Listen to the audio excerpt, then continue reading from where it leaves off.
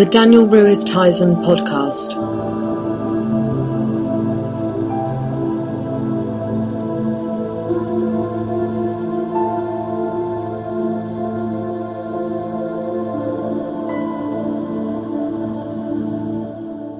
Hey, how you doing? This is the Daniel Ruiz Tizon podcast with me, Daniel Ruiz Tizon. From pheasant casserole to basics range iceberg lettuce in just 5 days. How about that, eh? I can eat good food, I can eat bad food. For the good food, though, I think you need to invite me over. Pretty much free every night except Thursdays. Bear that in mind. Show 46, 2nd of February 2012, coming to you from SW8, Love, Loss and Lattes. Lots of lattes. Some hand cream too. Asda Protect Cream for dry skin. Feeling the cold on the hands.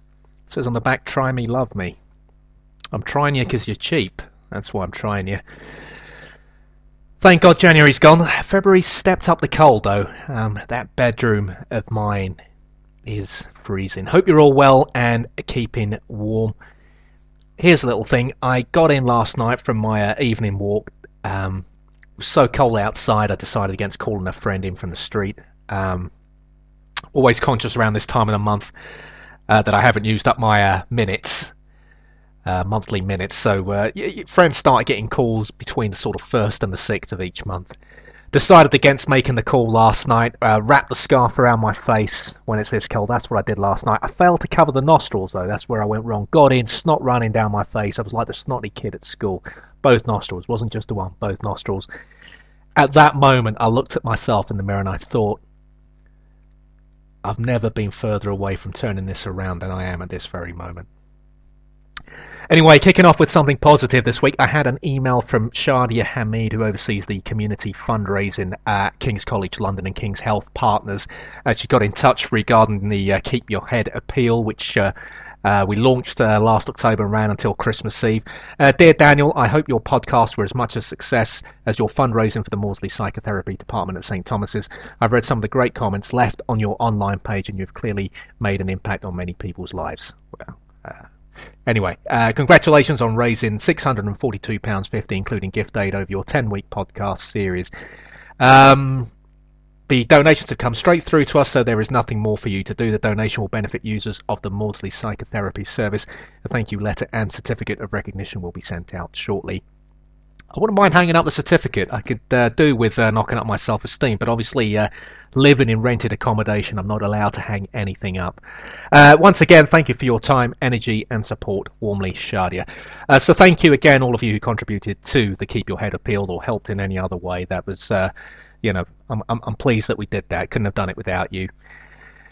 As for me, up and down week, hair. I think I was unsettled by that comment up north. Done me a bit of damage, the whole thing about my hair being big at the back. I think it's done me some damage because I think they have a point. And with that in mind, I've been speaking to the few people I've seen this week at an angle. Try to obscure the back of my head from them as much as possible. I've even taken to check in my head, the back of my head with a mirror frequently each day, flattening it at the back with a lot of water.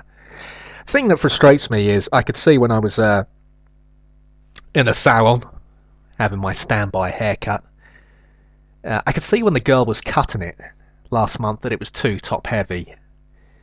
I was just waiting to see if there was a break in her story of how she left Hampshire and went travelling for a year. Just waiting for that natural break in the conversation so I could try and get her to address the back of the head, but the story just went on. If I could see that the back of the hair was a bit big, why couldn't she? She went to hairdressing school after all. Frustrating.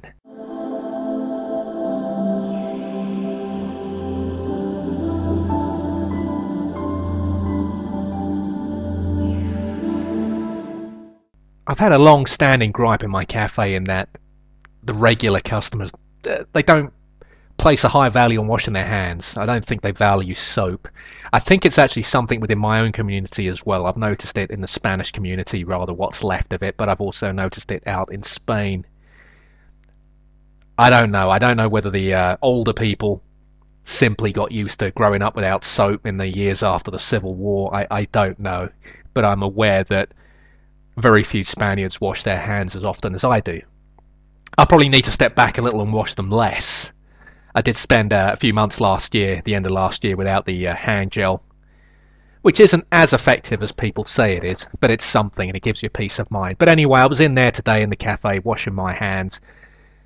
Went to use the soap, there was barely any soap. Went over to the women's soap dispenser, they had far more soap in there. And I was thinking, is this simply because the women aren't washing their hands? Or is it because the management have accepted that the male customers here are less likely to wash their hands and consequently put the bulk of the soap in the women's dispenser? I don't know, I'm curious. Also this week, working on the book, it got me thinking. It triggered this sort of late 90s memory. I remembered that for a good while, I mean, the cafe had probably been up and running for about 3 or 4 years, and I kept passing it, and it had been built on the site of an old second-hand shop. Really dark looking shop. Junk shop, really. Rag and bone men, Burke and Hare. And I kept passing this, and I think basically the restaurant area was built first, and I'd be passing it on the bus, I'd be walking past. Never walked past on that side of the road, so I never got a good look at it. I was always a bit curious, but it was just a passing curiosity. And I never came in here. It was about 3 or 4 years before I stepped in here. I always took it for granted that I don't think I ever thought that I just discovered this place. I was aware that I was seeing it and that I was curious about it. I think I'd forgotten that for many years I'd just gone right past it. I'd never stepped in. I don't know whether it was something keeping me back or what, or I just didn't have that curiosity, or I was completely happy going to the Costa Coffee on Platform 9 at Victoria Station with Match. I don't know. But I suddenly remembered that this week as I was working on the book. Anyway, so I'm recording this show in the afternoon. The school just across the road should be coming out right now, but it's very quiet out there. Not sure what's going on. It's not a half term, is it? I know there's a half term in February, but it can't be this early into February. This morning, I was interviewed this morning actually to discuss my work in the last year and the treatment I'd had at the Maudsley, and I was more than happy to do that. As I pointed out though to the journalist, I'm aware that this increase in profile of mine on the comedy front, on the performing front, whatever it is damaging me in terms of 9 to 5 work. A prospective employer only has to Google my name, as I'm sure they do for most people, and I'm probably in a bit of trouble. It wouldn't be a problem if I was still in an industry where it's common for maybe writers and performers to be honest about their melancholy or their troubles. But this is 9 to 5. That's the arena I'm in at the moment. And, there is a stigma attached with depression. I don't see how that's going to change. It's something that anybody can get, rich or poor. The difference is, as I try to make clear in the interview, that the rich can take time out and get better help without the pressure that the poorer man has to deal with. So I think the recovery for the wealthier man is easier. But I accept depression can strike anyone down. It has it doesn't care whether you're rich or poor. But if you have money, if you have a better support network, obviously the way you respond is likely to be better. It's likely to be more positive. You're likely to have a bit more of a chance. That's not for everyone, but it's likely. And actually, one thing I forgot to mention that has made my situation slightly tricky this last week, and it's something that's slightly marred my week up north, is that I'm focusing on the 9 to 5 search. Really stepped it up. And I had an interview a couple of weeks ago, and I got called by the agency to say I'd been given a bad reference by a former boss, and I had to use him because everyone else had taken redundancy there. This was a job I finished just before 2 or 3 months. No, 2-3 months before Please Don't Hug Me started in the summer of 2010. And I didn't really see any problem with this guy giving me a reference. I'm not someone who will actually go out their way to ask someone for a reference. I just find that a bit deferential. It's there. I worked at a particular place. You're the boss. I just take it as a given that you're going to give me a reference. Obviously, I got it wrong with this guy. as I said, I had to use him because everyone else had gone. I was actually one of the few people to not just get on with him, but actually like him, and he seemed to like me. But he gave me a very damaging reference last week. The agency let me know, which was good of them. I think it's damaged my chances of getting the job that I was going for. And I've now got an interview next week on the back of the experience I gained at this role working under this guy. It's within walking distance of my home. It's actually very near the hotel, actually, where I was staying. I could save on travel, and I always do well when I can walk to work. Avoiding a commute always helps me. I just pick up a coffee, stick my headphones on, calm myself down as I walk, prepare for the day. It helps me get my head together. It's not just financially that I'm saving on a commute. So I've used this guy for the reference because I worked in this particular department, which bears the experience gained in this particular department would be very beneficial in this new role. So I'm in a real quandary now because I'm pretty certain I've got the interview on the back of that experience gained under him. So it's a bit of a quandary. The law says that so long as a reference isn't misleading, nothing can be done unless it's damaging. Well, it's certainly damaging, but I've got to hold up my hands here and say it's not misleading. What I've tried to do in these podcasts, and what I think I've done easily, is to be honest about things. And I wasn't always the most honest guy back in the day. I've said it. I've told you all about my work exploits and misadventures and the trouble I got in. But never trying to lose sight of the fact that has changed. Now, I was awful at this job. It wasn't entirely my fault. I wanted to quit after 2 weeks. I was already had that level of honesty in me at that time, autumn of 2009. I just wasn't up to the job, that particular job. I hung on for the full 7 months. I survived a disciplinary there as well, Christmas 2009, after actually out of the blue running into that girl from college who was on the disciplinary panel. I hadn't seen her for about 16 years at the time, and she really sort of pulled my ass out of the fire there along with another boss. But I was a mess. I was crap at this job. I wasn't understanding what was happening to me outside of work. I wasn't understanding that what happens to you out, in your personal life will seep into your working life. I wasn't coping with the guilt. I wasn't coping with the bereavements. I was struggling to survive in a relationship with a girl that obviously doubted my capacity to come through everything and would, give me another year to show her that I would do so, and I failed to do that. It was a weird interim period between the two breakdowns when I thought I was okay, when I wasn't okay. It was a dull job, but you expect that really from most 9-to-5 jobs. The thing is, when I went to the next job, this particular job wouldn't have recognised me. I barely recognised myself. I was promoted within a month. I was working 50 hours a week in a very hostile, challenging environment, in which only my experience, I think, as a journalist and working to those kind of deadlines and that highly pressurised environment carried me through, and I was doing that for 5 months from the hotel. I barely believed that I was working to that level, but I recognise also that I maybe stepped up to that level because I couldn't deal with what was going on outside of work and how it was all escalating. And now I'm thinking I'm going to have to get in touch with this guy just to ask him to decline the reference, which will give me a problem because obviously a prospective employer is going to want to know why a reference has been declined. But right now, him actually giving me this kind of reference is even worse.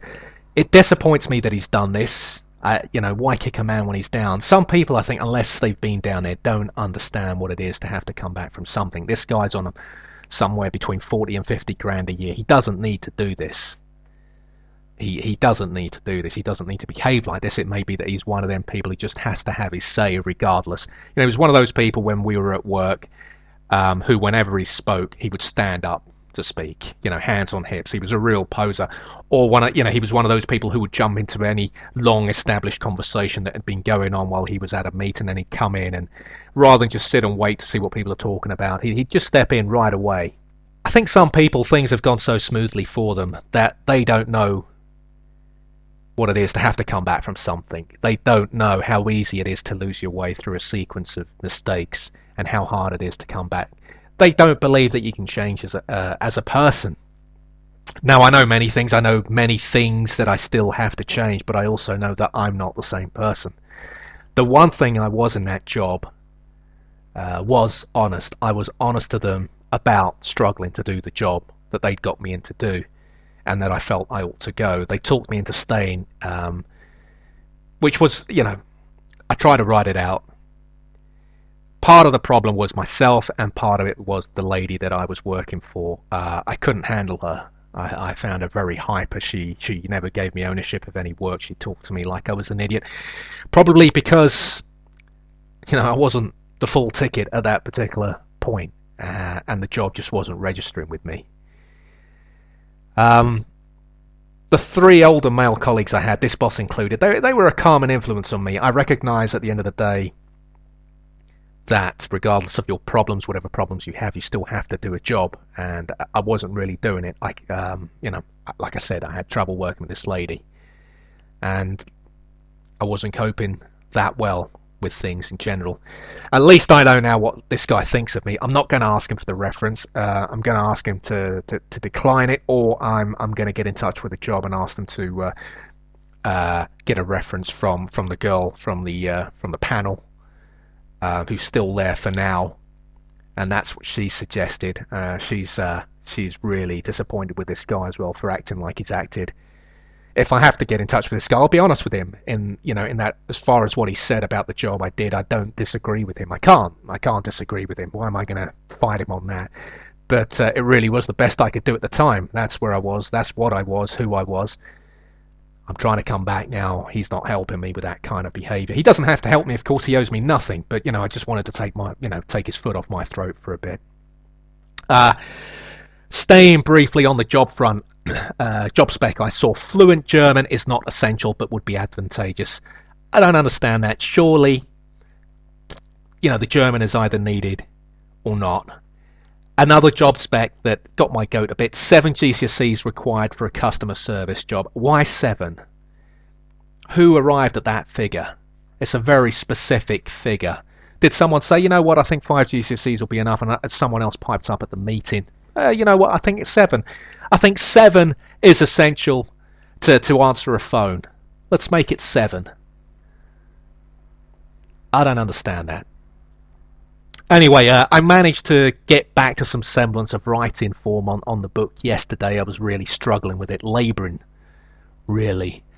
The stand-up's progressing, sort of. I don't feel I'm on the cusp of a breakthrough yet with a new set, but what I'm doing is trying to narrow the options on the stand-up, and just, recognising that I'm a good enough writer, a funny enough guy to be able to make what I've written so far work. That's a kind of frustration for me. I'm reasonably focused.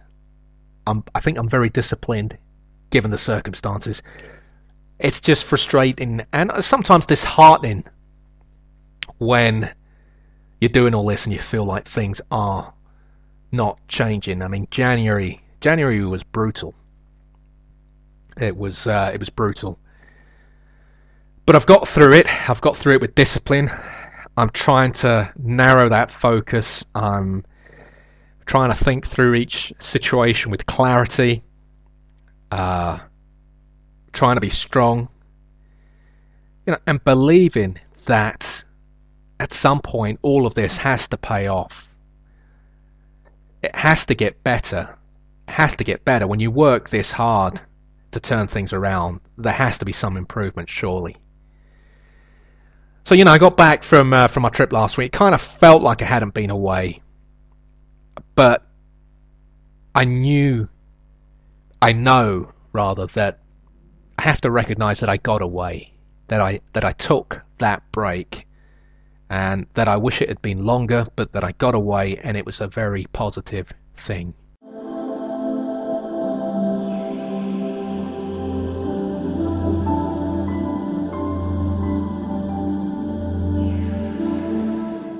You're listening to the Daniel Ruiz Tizon podcast. Love, lost, lattes, lots of lattes, SW8. Get in touch with the show, drt@westegg1607.co.uk.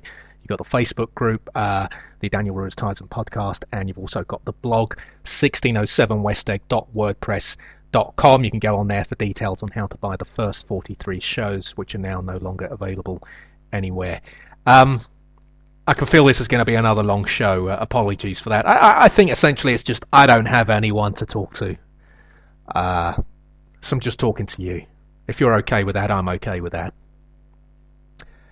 Been a week of markings. Bizarre graffiti has been appearing in the communal hallway in my block. We got notices that have been here since before I moved in, asking people to keep the noise down, they're being scribbled on. Now, I think these notices are always useful. It may be that you go through quiet periods in the building, but they're always useful. It's the first thing people see when they come in. It's like it's kind of skull and crossbones. It's just reminding you that other people live here. Please keep the noise down. Someone's written on there in red pen, if this has now been sorted, can this come down, i.e. can the notice come down, or can it instead be directed towards the right people? It may well be my new neighbour upstairs. It sounds like the kind of thing he might write, and I base this solely on him using the word unreservedly to me last week when he apologised. You move in, you see a note like that, you may not have noticed it before and are worried it's either directed at you and you're aware that everyone else knows that you're the latest people to move in, or you worry that it may otherwise be suggestive of some long-standing noise problem in the block. Someone's written twat below what he's written or what they've written, with an arrow pointing towards the latest comment in that red pen. It's just given an unpleasant edge to life in the block. Why write in your own building? There's some graffiti on a wall. There's someone scribbled also, F off to the lettings agent, which, probably fair comment, but still. Someone's also written across one of the lights. It's like we've got suddenly some 18-year-old kid living in the building. Not, for me, I kind of, I'd welcome such signs in my building. Keep the noise down. Shows people care. But I just feel like the block's getting a little immature. And I do want to move. I find the flat is very niggly in general. But, this graffiti development, it shouldn't unsettle me. But I just don't like it. I don't like it what it hints at. The block's got a bit younger since I lived here. Someone else has daubed graffiti on my floor, which is a bit of a giveaway because, if I'm a detective and I'm coming in to investigate this, straight away, it rules out the people living out on the first floor. They've got no reason to come upstairs. Some of the spelling also, like whatever, for instance, whatever's being spelt with an A at the end rather than ER. The retarded way rather than the proper way, suggestive of the person behind it being, someone in their mid-20s or younger, someone who holds conversations with people without removing their headphones, someone who spends their day updating their Facebook status. It's all making people very suspicious of one another. Who's behind it? We might bump into each other in the hallway. We're all being very polite with one another. But deep down at the back of your mind, you're looking at them, you're thinking, is that you? Is that you with that black marker writing everywhere? Meantime, just around the corner from me, South Lambeth Road, Vauxhall bound. It's taken a real kicking from the dogs this week. I'm going to try to be careful about the kind of language I use. I don't like... I'm kind of running out of euphemisms, really, I think, for dog fouling. We got a 300-metre stretch that this week has been hit by dog fouling in a way that I can't recall for some time. And it's all central. Usually it's the outer curb being hit or the shop front. This has been fairly central. So you're just trying to register where this stuff is and making sure that you veer to the left or the right. It's like a major oil spill. I've been making mental notes as I walk down since Monday. As I walk towards the cafe, I've been counting down lampposts. I kid you not. I know, for instance, after lamppost 5 that I need to steer myself towards the right to avoid the first mess. I'm using door number 237 on that road as a guide as well. Obviously, that's of no use to me at night. And I was walking there this morning, earlier this afternoon, and I'd steered myself to the right, avoiding that first dog's mess. I've got 2 buggies coming towards me, one after another. One of the mums, classic Lambert style, texting as her infant is crying. That buggy was only ever going to go through that dog mess. if I brought up a kid round here, the only way that buggy would come into my place was if I think I'd have to probably convert the hallway into one of those preliminary disinfectant pools you step through before going swimming. We used to have one at Clapham Manor. Always filthy. I don't know what the purpose of that was, because we were still getting verrucas in that pool. So was that pool to disinfect your feet, that preliminary pool, or was it to wash off the sock fluff? I don't know. I just remember it always being very dirty. Lots of hair. Where was the hair coming from? It was just feet in there. It was ankle, not even ankle deep. Actually, here's the thing that gets me about parents, is the way they put kids in their car seats. Or they take the child's car seat when they're getting the kid out of the car, and they'll put it on the ground level with dog shit. Then that car seat goes back in the car and the home. But more importantly, are you happy for your child to be seated level with dog shit? What is wrong with you? What is wrong with you? The worst dog mess today, though, was by the finest grocers stroke fishmongers on South Lambeth Road. And it was I don't want to go into too much detail here. It was a fresh one too. It's since, I noticed on my way back that it had been dealt with, but it had caused significant staining on that paving stone. And the poor woman, I'm not her biggest fan, 'cause she's quite rude. She's pushed in other shops ahead of me. I'm trying to top up my Oyster card, and she's trying to push in. Like being a shopkeeper allows her to just get served whenever she wants in other shops. It doesn't work like that. But anyway, I feel sorry for her today. No one displays her greens quite like her. And right by that display of greens today, cabbages and greens and cauliflowers, was a huge dollop of dog turd. Why? Why would you do that if you're a dog owner? Why would you do that, first of all? And I don't care about the whole bagging up thing, to be honest. That, as I've said, that doesn't quite work for me.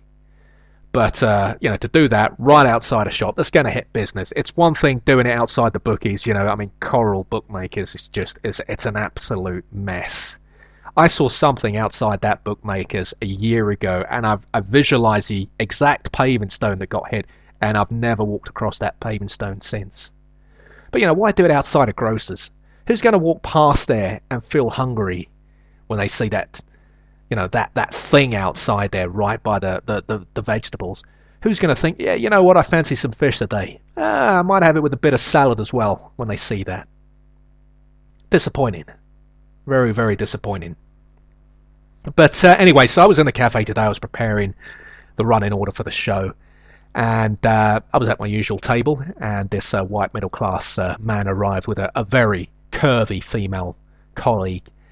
And his arrival had coincided with me trying out a new way of raising the tall latte glass to my lips. I was wrapping my hands around the top of the glass for no discernible reason. I'm a man of many affectations, introducing them to my life after much consideration. Very few things are spontaneous with me. So, I'm a man of many affectations, but this, I don't think, was one of them. I genuinely didn't know why I was holding the glass like this. It was, the way I held it was the equivalent of a smoker keeping a lit cigarette hidden from view in their hand. Like you don't want your parents to see you smoking. That's my uncle still smokes like that. It's an action completely lacking in any grace. Actually, another thing that I've noticed and battled with as I approach middle age is having to adjust to the fact that I'm often so much older than the people I come across now, like this man, who probably is years ahead of me in terms of maturity. But age-wise, I think I've got a few years on him. Although, I do look young. Let's not forget that.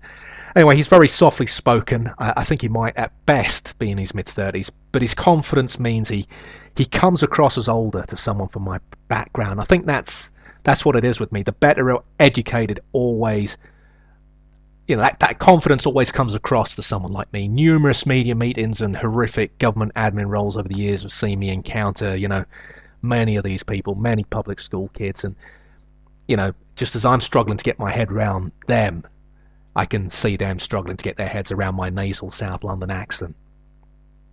I've been seeing this guy in the cafe for years. He works locally. Every time he's in the cafe, he's holding one-on-one meetings. I suspect it's an extension of the breakout zone for him. They've probably got a breakout zone in their office. It looks like that kind of place. He looks like the kind of young manager who'd be comfortable with that. But he's now gone one further and he holds these meetings in the cafe. I sometimes wonder how he decides that a particular meeting would work better if it was held in the cafe. Does he plan it in advance? Maybe 5 or 10 minutes into a meeting, he'll suddenly rise from his desk, tell his colleague they should continue in the cafe, pretending it's a spur-of-the-moment thought. I suspect that's how I'd play it. I'd pretend it was spontaneous, but I'd probably stayed up all night trying to nail it down, trying to nail down how I was going to play it, at what point in the meeting I was going to stand up and say, you know what, let's go to the cafe. Having said that, also, if I was a colleague, and let's just pretend for a moment that this man also takes male colleagues to the cafe, I think I'd dread a cafe meeting with him, because I think I'd be worrying about who was paying for the coffees at the end of it all. I mean, how does that work? Can you just buy your boss a coffee? After hours at some work gathering, I'm sure you can. During work hours at what is a work meeting, I think buying them a coffee might be awkward. I don't know if they'd be comfortable with that. He's got this very ordinary hairstyle, very short and unambitious, just about long enough on the top for the simplest of side partings. It's the kind of hair I saw on many of the kids at infant and primary school in the late 70s, early 80s, particularly the Irish kids. The age when parents are still deciding what haircuts their kids can have. The style of hair I always wanted, so I could look like a boy rather than the girl I was, frequently mistaken for. The kind of hair that my dad never let me have. The hairstyle I had to take for myself back in that fateful summer of 81. And in all the years that I've seen this man coming into the cafe, I've never seen him even attempt anything different with his hair. Let me just take a blast of my nasal inhaler. Been a while actually since the mysterious sender has sent me a new one of these. Been getting them sent to me since the summer. I think about 3 or 4 sent to me now. Anyway, yeah, I mean, let me be clear. I don't think this man's failure to try anything different with his hair is a bad thing. It hints to me at a man who's comfortable with who he is, which is important. And as I've said before on here, I think sometimes as a man, life is all about finding that hairstyle that you're happy with, knowing that's your look till the end or until baldness comes for you. As you get older, your health diminishes, you become concerned that after being together for so long, your woman might be looking to have an affair. I can see that not having to plan your next haircut will be one less thing to worry about. This man's unassuming hair is one less thing for him to concern himself with. He'll have his regular barber. He'd certainly have the money for a salon visit. I mean, if I've got it, he certainly has it. But I don't think it'd be necessary for this simple hairstyle. It's a hairstyle a barber can do easily. And he's never going to have to experience that nervous moment of showcasing a new hairstyle, watching people that know you struggle to accustom themselves to your new look. It's something, few men find that elusive and definitive hairstyle. That's why, in addition to being the finest holding midfielder of his era, I always admired the former Dutch and Milan footballer, latterly Barcelona coach Frank Rijkaard. I admired him for his commitment to the same hairstyle. From the moment I first saw him as a player in the mid-80s, way before Euro 88, my dad's cousin used to have cable, and they used to see Spanish football, they used to see Dutch football, we used to see English football there live, a Scandinavian feed. The Scandinavians, I think, have been showing live English football since the 60s. So I was very, very familiar with Dutch football, and I'd always had a thing for Dutch football ever since I was, 6, 7 years old, saw them at the Argentina 78, and Cruyff was a big footballing idol. And Rijkaard, ever since I saw him in the mid-80s, had the same short back and sides with the dreadlock fringe. A look long forsaken by his fellow Dutch teammate Ruud Gullit. It's a hairstyle that even in the mid-90s was questionable. And for me, there's something to admire about the fact that a decade and a half later, Rijkaard has retained the same look, just greyer. It's a look that in those subsequent 15 years has never threatened to once again become fashionable, but he still has it. You've got to admire that. And like Rijkaard, this man's a good-looking guy. He appears from these meetings to surround himself with very pretty female colleagues. In all the years I've seen him coming in here, he's never had a conference with an ugly woman. I'm assuming if I'm aware of this, his female colleagues are aware of this. I imagine they all compete to see who gets to go to the cafe with him. And if he feels one of the women starts to feel a bit proprietorial about him, he's probably drop her like a stone, move on to another colleague just to let her know how things work. And then I also think that the The hair might also be a clever tactic. The intention might be to reduce the possible discomfort of his female colleagues' boyfriends who may have met him at after-work gatherings, been unsettled by his good looks and their women's obvious comfort around him. If and when, they might wonder whether their women are having a fling with the boss, they might offer up the man's strikingly average hairstyle, I think, as the most obvious reason why their partners will go nowhere near him. So anyway, I'm in there and I'm watching them, and anyway, this young blonde, she can't take her eyes off the boss. She doesn't look like she would mention this lunchtime coffee with the boss to her partner if she has one. He had his legs stretched out, as if looking to deliberately draw attention to the fact he's wearing flamboyant red socks, which are totally at odds with his common coiffure. Given their proximity to the loos, where they were sat, and I don't think he normally sits there. He normally sits over there on the other side of the cafe by the foldable doors. I don't know how he'd handle it if one of the cafe's serial toilet offenders were to strike during their meeting. Would they, as colleagues, know each other well enough to be able to make light of it? Perhaps he doesn't care. Perhaps if you're the boss, you figure that if this proves to be a problem for your female employee, you can always dismiss her on some trumped-up charges. So he ordered them 2 coffees. She declined anything to eat. The waiter was leaving with their order. The man called him back. He asked for a Snicker bar for himself. I'm thinking, he looks a bit too pleased with that order. Maybe he thinks it's quirky. Maybe he just needs something to do with his hand. And then what happened is, at the table in front of them, a young red-headed girl arrived. She arrived with an elderly woman. They came to a stop in the middle of the cafe. One of the waiters was delivering a flaming chorizo to another table. It's a burning, meaty smell. It's a nice smell. And it reached my table. I couldn't help but look over. Normally I'm quite disciplined. I'm disciplined enough not to glance up when meals are being taken over to diners. They don't need to know how hungry I am. Today I failed.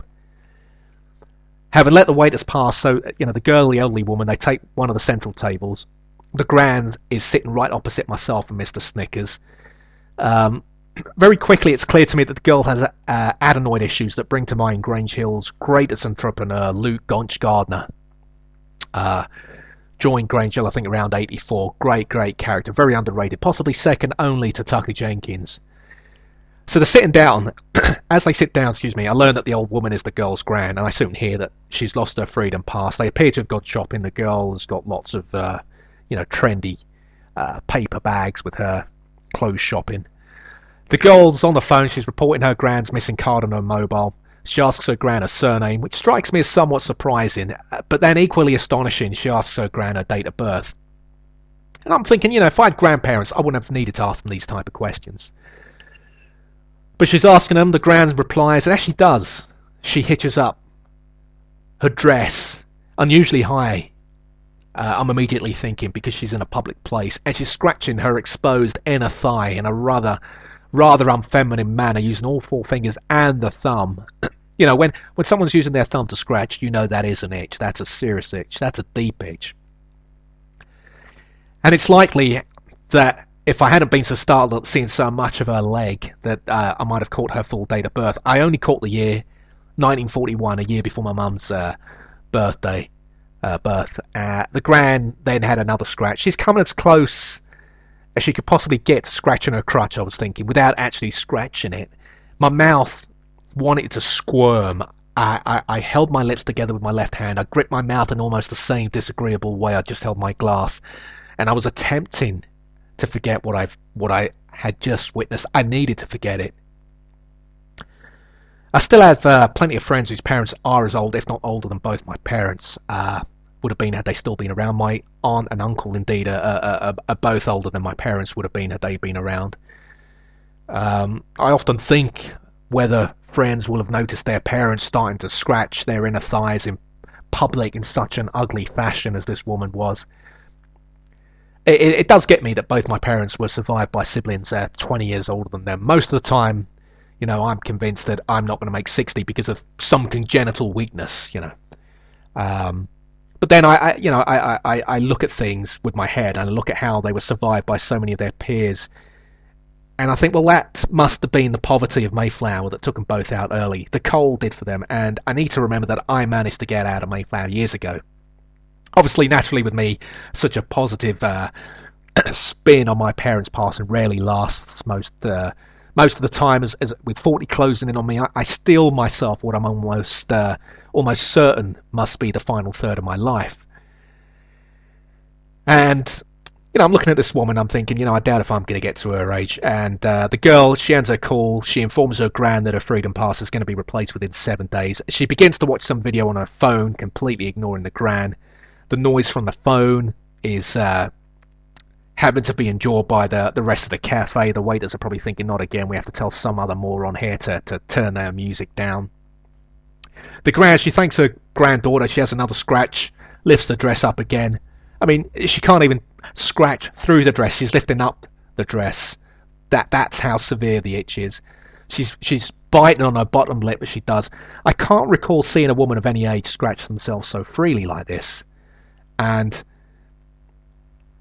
I was just amazed at how unconcerned she was that the grim spectacle was being witnessed by so many people. And it was the same area of skin again. What type of rash, I wonder, could a woman of her age, with her sex life now most likely consigned to the distant past, have?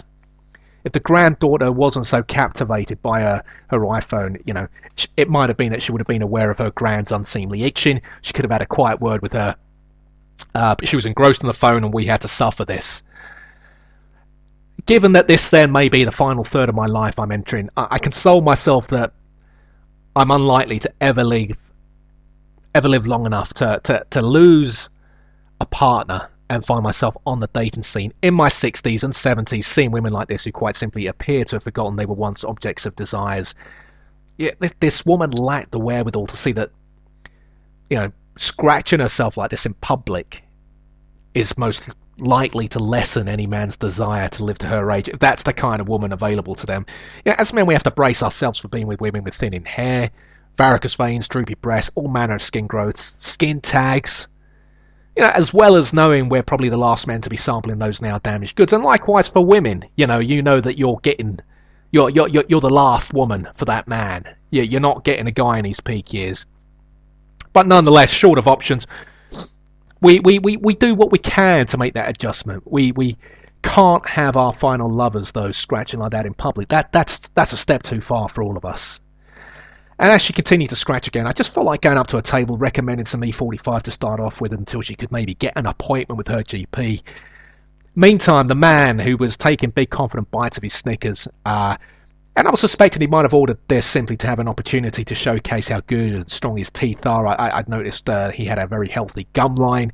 He was opening his mouth unusually wide for what was an average-sized chocolate bar. There's no need to open your mouth so broadly just to eat a chocolate bar. I had some chocolates left over from Christmas. I came back. I opened a flake, which, by the way, they're not the easiest chocolates to unwrap. I opened a flake. It's thinner than a Snickers. I understand that. And I put it in my mouth and I took a bite. And really, there was no need for me to open my mouth as wide as this guy was for the Snickers. But this guy didn't need to open his mouth that wide. That's my point. You don't need to open your mouth that wide for any chocolate, as far as I can see.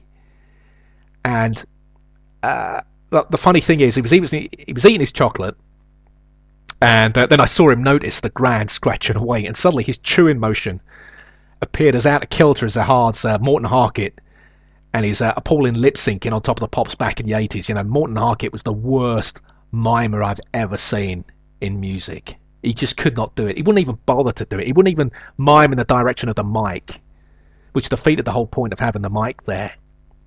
And the man turned away, and I could see that he was struggling. He was struggling with what he was seeing. Meantime, I was continuing to hold my mouth in place. I was trying to curb its natural tendency to shift to the side like a stroke victim upon witnessing something as dreadful as this.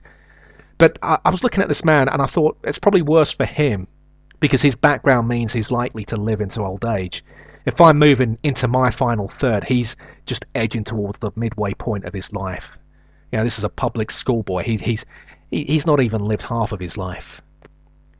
Should he outlive his partner? These are the kind of women, unless he cuts a swathe through the age ranges and decides to grow old disgracefully with some woman under 40. These are the women that he will be seeing. I don't have to worry about that. I'll be long gone.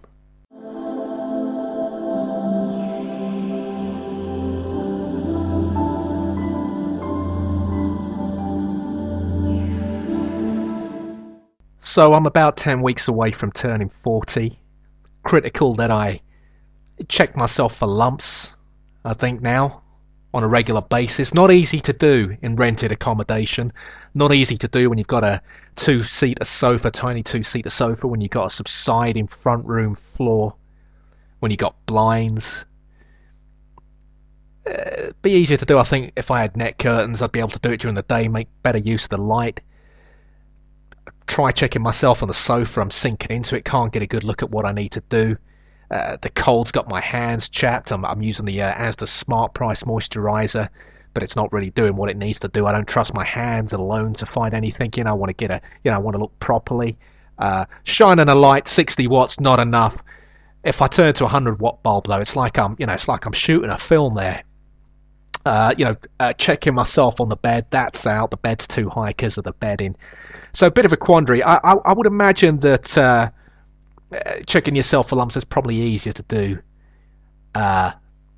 If you own your house and you've got better quality furniture, if you've got a warmer flat and you don't need so much bedding. But I've got about 50 togs on there. It's not easy. Time for a Nectar Points update, and a momentous Nectar Points update. Spectacular. Taken 46 weeks to get to this point. Arguably my best ever Nectar Points usage. And even though I racked up the points, as you'll see, I still had the foresight to go for the bag reuse and score a couple of points on that. What I did is I had a voucher for if you bought 2 Sainsbury's, either Italian or Mexican jars of sauces, you'd score, I think, 80 points. I scored. It was a fairly big shopping spree for me, £16.60. So I earned 32 points, but the extra points I earned were 112. I don't know how I scored 112 because the voucher said it was 80 points, but 112 went through. So I ended up with a closing balance of 248. I think I've actually got about just under 260 points now. This was a couple of days ago, but I was really pleased with that. I was also pleased that I had the maturity to make the bag reuse count as well. All these little points add up. But I never got carried away. Remember, as Gary Barlow once famously sang, never forget where you're coming from. So within this shopping spree, and I am calling it a spree by my standards, I threw in a 24p Basics hair conditioner. And I think what they say with the conditioner is, look, you can have this. That's what a shop's saying. You can have this for 24p, but for this price, this is the crap screw top you're going to get with it. When you're having a bath or you're having a shower, you're going to have to unscrew this before your shower, before your bath, or you're going to have to struggle as you're washing your hair and unscrewing it, or when you've got a bit of shampoo in your eyes when your hands are greasy from the shampoo. This is what you're getting for this price. I'd rather pay an extra 10 or 15p and have them. I think for that price, you could probably be within your rights to expect a better top on the conditioner. Some bad news. Diet Blue Bolt has gone up now from 47p to 50p. I don't like buying things when they're a big round number. 50p seems a bit of an extravagance now for a Diet Blue Bolt. So what I've done is I've gone to the shop a couple of doors away from me and got an energy drink. I think that's what it's called, made by Euro Shopper, 35p, but probably loaded with sugar.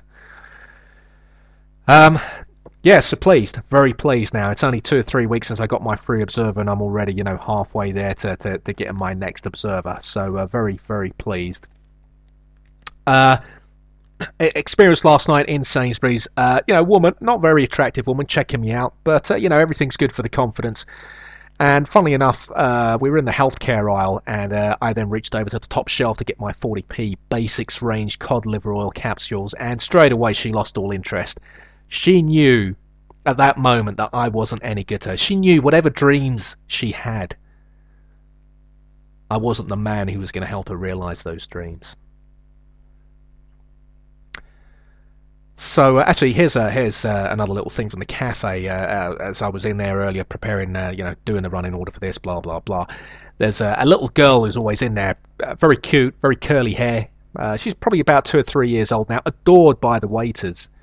Even the narky waiter, the one who I saw last summer in his flat, topless, lifting the sash window, and he saw me, and things have been pretty bad between us ever since.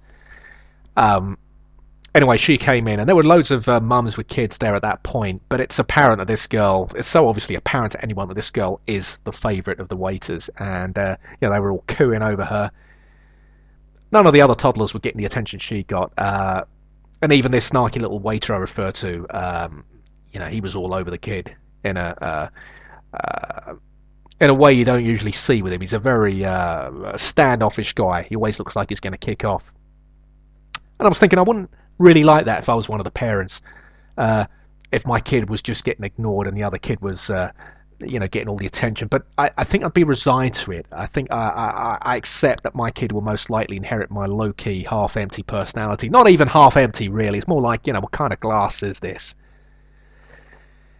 And last night, I was in there, I really am struggling for other things to do. I do need to find some other interests. And problem this week in the cafe, exchanged hellos with a regular customer on consecutive nights. Don't really speak to him. There was an issue there a couple of Christmases ago, Christmas Eve, the night before Christmas Eve 2010. I was in there, a night I blogged about, and he started talking to me. And the thing is, I like him. I would like to talk to him, but it would blow my anonymity. And I'm very conscious that if more people start reading my work locally, then I've got a bit of a problem there, given some of the stuff that I do write. And also, it's the place where I go to work, and I need to focus there. So I keep myself to myself. But I found myself instigating these hellos. That's where I am right now. I think that's a sign of how lonely I am. Last night he eveninged me. Was it evening? I missed it. I saw him enter the loos. He's going through the saloon doors, and I gave him the evening back. Just as he'd gone through the doors, and he was so pleased by that, he came out and the doors were swinging again, just to acknowledge that I had responded. And then as I left, I goodnighted him, and he's pleased with it. I think he's probably telling his wife, who's always there, this could finally be something. Might finally be talking to this guy. He is a very excitable chap. His wife went off into the loos. He was off on his travels again. He got up. He went over to a table to the left of me, invading this guy's personal space. The guy is reading a book. He's gone up there to the guy, really close up to him, standing right by the empty chair, and he says to him, "I read that book 20 years ago." And I've seen him pull this move before. He always gets you, there's always some book that you have that he's read before. I don't think there's a book that he hasn't read before. So whenever I have a book with me, I take great care so that he can't see the spine or any of it. Which isn't easy, because I don't have the biggest hands. What was interesting is he started speaking to this guy in that Steve McLaren foreign accent thing. That's how he started speaking to him. I read that book 20 years ago. He's given it that. And he's never met this guy before. He's ascertained this guy was foreign and started speaking to him with this Iberian lilt. And he's based this accent purely on taking a look at the guy's skin tone and assuming that he was from the Iberian Peninsula. Very risky maneuver. He asked him his name. Started speaking to him for a bit, and just confirmed to me that my anonymity would be shattered, really, if I got into any more than the hellos that we've exchanged, because he loves to talk. He's a raconteur. He loves to talk. Had an email from Paul Gaffey in Japan. He started listening to the show over the last 2 or 3 weeks. I really do like this email, actually. Daniel, let me start by saying I love the show. It was recommended to me by my sister, and I now eagerly anticipate each podcast. Your subtle ability to marry tragedy, neurosis, and humour is very impressive. I can relate a lot to your monologues. I have a Spanish parent and was deep in that community growing up too. Moreover, I know a lot of Spaniards in the Guildford area. I'm always impressed when people get a moreover into a sentence. I don't think I've ever been able to pull that off. It's a moreover is more impressive than a nonetheless. It's in that ilk, but it's a higher level. Moreover, I know a lot of Spaniards in the Guildford area, so there is even a chance that we may know the same people. Not that makes any difference to anything at all. I have no connection to Guildford at all. I have a cousin in Guildford, but that's he only settled there, after he got married. But we were all in South London. There used to be more Spaniards in South London 20, 30 years ago, but they all pissed off except us. Right, enough arse-licking, says Paul. I live in Japan. Your audience has made Japan. The glass half-full guy would consider that a major accomplishment. The glass half-empty guy would just consider it par for the course podcasting on the World Wide Web. That said, it meant I got your dud observation about colonial Brits with yellow fever. In my 10 years in Japan, I'd say that this type of guy you describe is very limited in number. I'm half Irish Gippo, half Spaniard who came here on a wing and are proud to teach English after uni. I definitely do not fit the bill that you describe.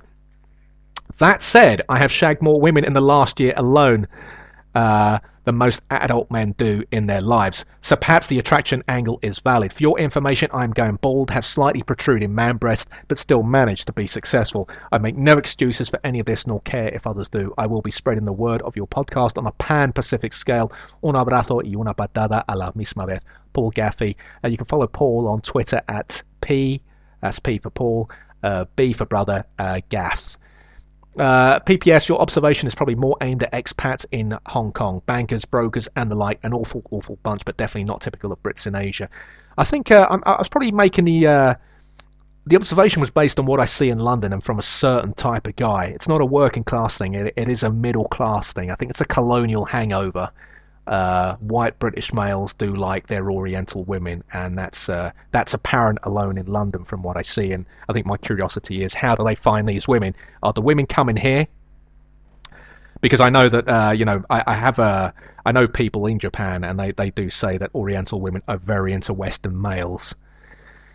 So is that happening over there? Is it happening via the internet, or is it just happening here? Japanese women coming over here specifically to target Western males. Naturally, I'm mindful, given Paul's sister introduced him to the show, that she might be listening. So I emailed Paul back seeking confirmation that I could read his email out, or if I couldn't read it out entirely, what part I could read out. Paul came back quite magnificently, really. Daniel, I give you full disclosure. One of the benefits of living so far away from the UK is that I can control things like a family backlash by ignoring it. It would be an honour to be mentioned on your show. By the way, I noticed the erroneous use of your in my last email. I should have written your, as you well know. Apologies for the appalling mistake and any other typos. As an aside to my comments on Asian women, I should point out that I am now dating a Cameroonian ex-stripper. A very attractive woman with surprisingly large hands and a deep chesty laugh. Make of that what you will. Best, Paul Gaffey. As I said last week, and I'm intrigued by this, Paul is obviously out there and he's having a hell of a time. He's working his way through the continents. I don't think this man's done. He doesn't strike me like he's ready to come back to Britain right now. He's having too much fun. He doesn't strike me as a man who's ready to settle down either. He strikes me as one of them guys, maybe, and I mean this in a good way, aging, midfielder, maybe, his best days in the Premiership are over, but he's gone to play in a different country with a weaker league, and you will be exotic over there, and you revel in being exotic. And suddenly you've got this new lease of life, and you're making major inroads into areas that you probably didn't expect to be making inroads into. But yeah, so I've made major incursions myself into many parts of the world, woman-wise, but not Oriental, as I said last week. I don't know about Paul, but the biggest issue for me, and I'd be curious actually, I'd like to hear from Paul on this. He strikes me as quite a worldly guy who probably wouldn't be troubled by world foods. But the biggest issue for me, dating women from around the globe, has always been the food side of things. I'm no fan of world music. On the world food front, I have improved significantly in the last 10 years. I think purely down to circumstances. I realise I can't be as fussy as I was when my mum was around. I eat a hell of a lot more food than I used to, but there's still stuff I can't do. Thai food, largely because of the sauces, but also partly because I find it a bit wanky when you got like pubs in Clapham, making a big deal out of Thai green curries and all that nonsense on a Sunday afternoon. Sushi's another one that I can't ever see myself getting into. So often what I would do was cut these relationships short before I got the invite to go around for dinner. It might be, in the past that I'd have gone to a restaurant with a girl, but that's kind of neutral. You'd have the menu to choose from, but then you fear the invite. If the relationship goes on a little too long, you've got the invite to their house. You're on their turf. I've gone over to see a girl before. She's from the other side of the world. She opens the door. She's wearing tribal gear. Seriously, You go around, they open the door, they're in robes and a headdress, you can smell some weird spices. Happened to me in North London once on the Haringey ladder, and I was thinking, bushmeat, readily available around here if you know the right people. I spent the whole night querying every single ingredient, which, to be fair to the girl, she answered every question that I asked. It's just I couldn't really understand it because she was grinding down the bones with her back teeth. But it was a very uncomfortable night. I learned a lot from that. I learned how limited I am when it comes to world foods.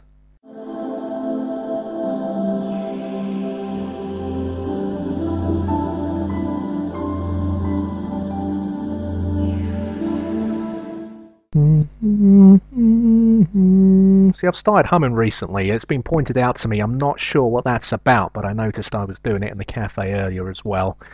Not a good singer either, so I'm assuming that if you're not a good singer, you're not a good hummer. Just want to read something out that I found on a counsellor's site, counsellor Nina Tame, who's got the ISeeABeautifulFuture.com site. Just something that got me thinking a little the last few days. Think about your best friend or the best friendship you've ever had. Think about how much you love that person and how you would forgive them pretty much anything. It's not to say you can't see their faults, but the good far outweighs the bad, and anyway, you just accept the flaws. Wouldn't it be brilliant if we treated ourselves with the same kindness and forgiveness? We're human though, and part of learning and growing is making mistakes. If we yelled at a baby when it was learning to walk and fell down, it would probably never want to get back up again. Same goes if we beat ourselves up when we make a mistake. The very fact you're aware you've made a mistake is understanding you don't want to act in that way again. A wasted life is one where mistakes are made and nothing but guilt is dished out. Guilt and punishment, keeping yourself in a state of guilt and misery, never moving on and never learning from it. Stuck, a waste. So, love yourself because you do deserve it. Forgive yourself if you mess up because it's likely you will, and that's okay. Take care of yourself like you would a treasured friend. You have to spend the rest of your life with yourself. Really? How are you supposed to run off and have amazing adventures if you don't like the person that you're with? Lastly, what's the worst that can happen if you forgive yourself? More importantly, what's the best thing? I like that. That's not the whole piece. I've just picked out paragraphs that just wanted to read so you can see the full posting on ISeeABeautifulFuture.com.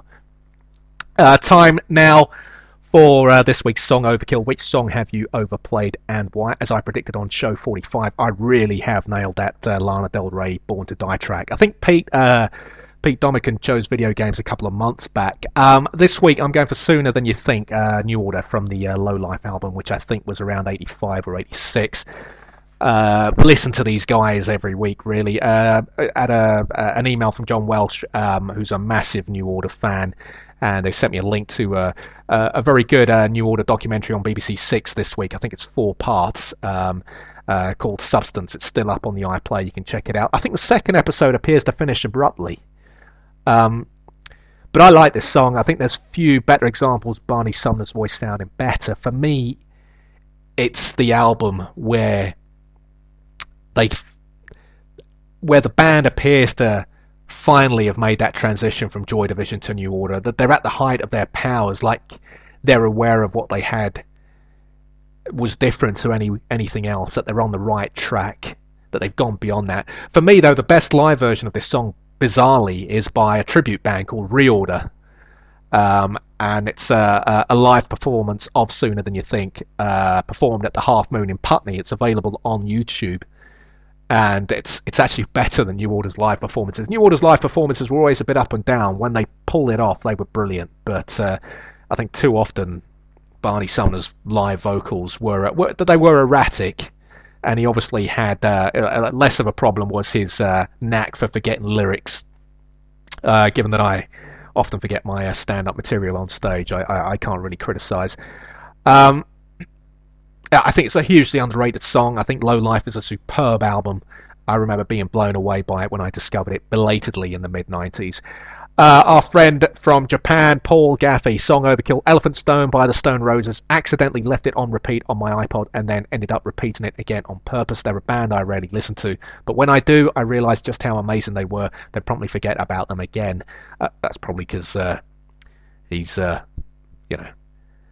making himself available to the world's women. That's why. Only to make the same discovery observation the next time I come across them again in my playlist. Not my favourite Stone Roses song, I don't think. But one of the few bands from that time that I got into while they were at their best. Like the Pixies, I think. I always tended to get into bands retrospectively. Always missed them when they were at their peak, but I certainly didn't with the Stone Roses. So yeah, that's Elephant Stone by the Stone Roses. Got a song Overkill here submitted by Narnia, EV80. This song, The Waterboys Fisherman's Blues, came on the radio as I was cleaning my car. I was dancing to this song in 2001. As we know, EV80 does like to dance at an O'Neill's Chain Pub in sunny Cleethorpes. Cleethorpes, if I remember rightly, were a big power and It's a Knockout in the 70s. I think I'm right. When I witnessed a friend do the most spectacular projectile vomiting on the back window. Oh dear. Okay. I'd never seen the like before except on films such as Poltergeist and The Witches of Eastwick, something only expensive special effects could produce. Realising I was the only one to witness this, nothing less than miraculous hurling performance, I acted to help the wretched girl before the possible embarrassment reached her. By inciting the sympathies of the woman outside the two insufficient ladies' loos, I quickly managed to scale the mile-long queue, no mean feat in itself. Got the poor wretch cleaned up without so much as a laugh at her expense. On returning to the dance floor, I found my disappearance led people to believe that I was responsible for the 6-foot-high vomit waterfall on the back window of O'Neill's. I'm doing all my good work. I pointed my finger at the culprit. Although early on she felt she couldn't continue with the evening and went home. This song reminds me of that night and poor Pingu 1608. I do realise this could be traumatic for you to read as it involves ladies' loos and vomiting. Well, Evie, I've already had to cover the mess that is South Lambeth Road this week. So I think probably any other week I might have struggled with this song Overkill submission. Pete has emailed in, When Will I by Monty Montgomery. I doubt many of your listeners will have heard of him unless they're a guitarist. I first came across him in Tahoe City, California, where I was skiing. I'd never heard of him at the time, and a gig in a restaurant didn't look promising, but neither did another evening staying in a log cabin with only the bears outside for company. He is an amazing guitar player, even changing broken strings mid-song while playing perfectly on the other 5 strings. It was only later that I found out he was named one of the top 50 all-time greatest guitar players by Guitar Player magazine, and has such an aggressive style of playing that Alvarez designed a new guitar named after him with a reinforced neck. I checked it out. He could certainly play the guitar, this guy. I don't think the song was my bag, but that's not what this feature's about. I'll say this, his fringe offended me slightly.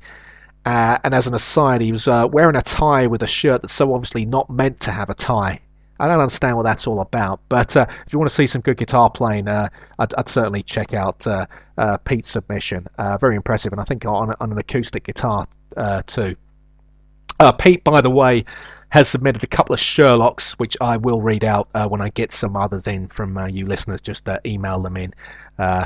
Annie from the States, my song Overkill submission this week, The Story by Brandy Carlisle. Only let me know what you think if you like it. That's not how this works, Annie. I found it a bit shouty. I'll say this. Well, bit country as well. I'm not too keen on country, but American female vocalists, there are so many, and so many good ones. We don't really produce that many good female singers over here. I've heard the theory proffer that that's because girls in their formative years are being force-fed loads of boy band nonsense, and so they get into that and they don't really learn how to play an instrument properly. They're buying all sorts of rubbish music. Is that right? I think it's an interesting theory, and I don't think I've heard a better explanation put forward for why we produce such few noteworthy female singers, unlike the Americans who got so many wonderful female singers. Keep your song overkills coming in. DRT at westegg1607.co.uk. Subject header song overkill.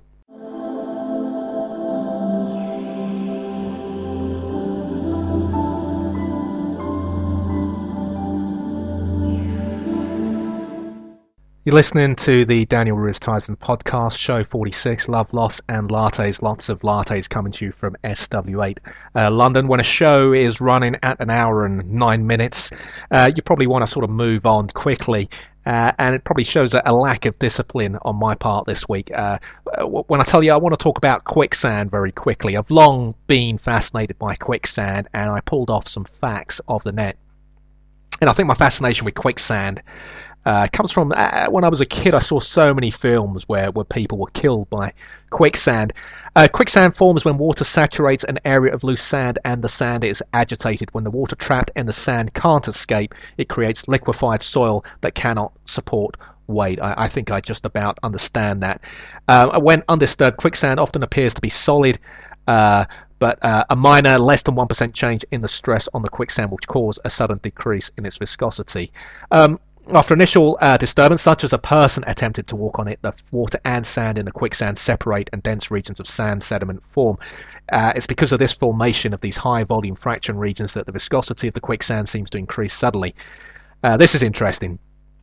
Someone stepping on it will start to sink. We know that. To move within the quicksand, a person or object must apply sufficient pressure on the compacted sand to reintroduce enough water to liquefy it. The forces, though, required to do this are quite large, apparently. To remove a foot from quicksand at a speed of 0.01 ms, I have no idea what that is. Is m miles? I don't know. Help me out here. Would require the same amount of force as that required to lift a medium-sized car, or dare I say, my bedding. I've got 50 togs on there. But here's the thing, because of the high density of the quicksand, it's impossible for a human or animal to completely sink in the quicksand, though obviously you've got natural hazards present around the quicksand which would lead people to believe that quicksand is dangerous. Harsher elements like dehydration, hypothermia, tides can harm you, obviously, if you're trapped in quicksand. According to the information I pulled off the net, the way to escape quicksand is to wiggle the legs to move as slowly as possible in order to reduce viscosity, to try spreading your arms and legs far apart and leaning over to increase your surface area, which should allow you to float. Given my current situation, obviously I don't envisage encountering, touch wood, any quicksand anytime soon. But interesting piece here, and this is where my fascination with quicksand came in, because like I said, I must have seen so many films as a kid. Westerns, films set in the jungle where someone always, Tizon films where someone always drowned in quicksand. People falling into and unrealistically being submerged in quicksand or a similar substance is a trophy of adventure fiction, notably movies. According to Slate, this gimmick had its heyday in the 1960s, when almost 3% of all films showed someone sinking in mud, sand or clay, but has since fallen out of use. The proliferation of quicksand scenes in movies has given rise to an internet subculture scene dedicated to the topic. There you go, people. Quicksand. Email from our American friend Annie. Wow, I never expected you to read out and answer the questions that I asked you. I had no expectations of that, and I'm hoping it didn't cause you any unnecessary strain. I must admit I'm having fun following you, but must also admit that I'm a bit like a butterfly and that I often tend to flutter off to the next thing. I wasn't aware that I was the next thing. I don't even think I was the last thing. Annie continues, but while you'll allow me to, I will continue to ask my questions. I think I've had girlfriends like Annie. You're always aware they're just passing through. You're going to get dropped at some point. How do we keep Annie with us? Do we just let her move on and discover that next big thing? Email me, drt@westegg1607.co.uk. In the subject header, holding on to Annie. How do we keep her around with us for a bit longer? Will she still be with us around show 50? Let's see how long she sticks around for. Maybe not for long after I didn't eulogise her song Overkill. Annie asks this week, what was the early success in your life that you allude to from time to time? I think I've talked about it before, and I think you yourself said correctly that at times the show can be repetitious. It's partly because I never listen back to the show, partly because I'm quite scatty and don't often remember what I was talking about the previous week, and partly because when you're self-absorbed you will cover the same topics and the same issues that bother you, and this was probably one of them. So, you know, I was a successfully commissioned writer for a number of years. Every major British broadcaster also had a film. The issue with the film doesn't really bother me anymore. It's Bubbles. It was a straight-to-DVD film. I was kicked off it by the director. There's no mention of me in the credits, but if you want to see a film about what my younger life was like, that's the film. It was originally set in the Spanish community, transferred over to the Greek community, worked on it for 7 or 8 years from the mid-90s onwards, director was an old friend of mine. We fell out over it. All, cliches. Probably neither of us emerged with any credit. I didn't get paid. The woman they flew over from Star Trek: The Next Generation and put up, I think, in a 5-star hotel in Finsbury Park, if that's possible, did get paid. But you know what? It's in the past, and when I was having my successes, I was told to distance myself from it. It's less of a problem now, obviously. So I've never seen it. I've never wanted to see it. If anyone wants to see it, you don't need to let me know what it's like. But I hope you enjoy it. We worked on it for a long, long time. I never thought that I would stay there. I don't think I was complacent. I certainly didn't think I'd end up where I am now, where I ended up last year. But the career, whatever it is, whatever situation it is in, and it's not a good situation. But where I am now is more important than where I was. Sorry, that has gone. I accept that. I got there once. I can get there again. But with a reordered sense of priorities, I think that's what I've learned. It's not the be all and end all. And he continues, I was pleased to hear you say just how much you appreciate your aunt. Family is such an interesting and sometimes wonderful bond. It's almost the only relationship in our lives that we don't pick. We pick our friends, partners, doctors, dentists, etc., etc. But family requires something special from us, and how we treat that relationship says a lot about ourselves. Do you have some sort of rubber shoe mat near your entry door? It would be a good place to put your shopping bag or your aunt's trolley. Actually, my aunt's due to visit tomorrow. Hoover's still busted. It may be that she turns up with a trolley. She usually does travel with the trolley. In fact, she actually goes to that grocer's stroke fishmonger's that got hit by that dog earlier today. So I'm assuming that trolley's going to be skimming the stain of what that dog did. But she should be coming here first before she goes to the grocers. I've got a contractor here tomorrow morning as well to look at the long-standing issue with the roof. I just want to keep him out of the loo as much as I want him to be able to identify the issue with the roof. I really need the Hoover to feel properly clean. At the moment, I'm sweeping everything up. I don't want to replace the Hoover till I've been able to work out whether I can fix the vacuum cleaner. Simply because when I leave this flat, I'll have to leave a brand new vacuum cleaner behind. I'm not happy about that. Also, not happy with my foot wiping technique. It's like I've got complacent. It's like I think it was simply enough to set up the antechamber. Consciously this week, actually since I got Annie's email mentioning the doormat, I've conscious that I need to make more of an effort to wipe my feet once I'm indoors. It's actually a few things that indicate to me my high standards are slipping. For instance, I dropped gum outside the gates the other day, and I just stood there looking at it. It was a full pack off the main road, but the ground wasn't clean. I remember that someone had recently spat there, which I talked about on the show. I didn't understand why someone would spit right up by the gates, because unless you're coming into the flats, you don't need to be that close to the gates. So I don't know whether that was a courier or a postman. I mean, months on, I'm still thinking about who did it, why would they have done it. I went back for the gum. No way I could lose it. Got home, opened the packet of gum, fashioned a gum dispenser from an empty Basics range ground black pepper dispenser, washed it out several times with washing up liquid, put the gum in there. It's still carrying a hint of pepper. Probably need to wash it out a bit more. Hot water and some fairy liquid. But yeah, I'm not happy with where I am on that front right now. Still room for improvement on the foot wiping technique. Annie says, the reason I asked you about John Oliver is because it seems that British writers and comics seem to be taking America by storm. I see you as the Jerry Seinfeld of London with all your unique observations and quirks. Coincidentally, Quirky Fossil is my husband's Twitter name. Kind of you to say the Jerry Seinfeld thing. I see myself more as a Marvin Gaye in his sort of broken Belgian period. Probably 7 or 8 years away from killing some relative. Or being killed by some relative, rather. Yeah, Marvin Gaye got done by his dad, didn't he? Lastly, I don't know what that sound was. Obviously, do I leave that in now? Do I leave that sound in? I'm not sure. I think I'm going to leave it in. See what you make of the sound. Email me next week telling me what you think happened there with that sound. It wasn't really me clearing my throat. I don't know what happened there. What is one of your most valued possessions?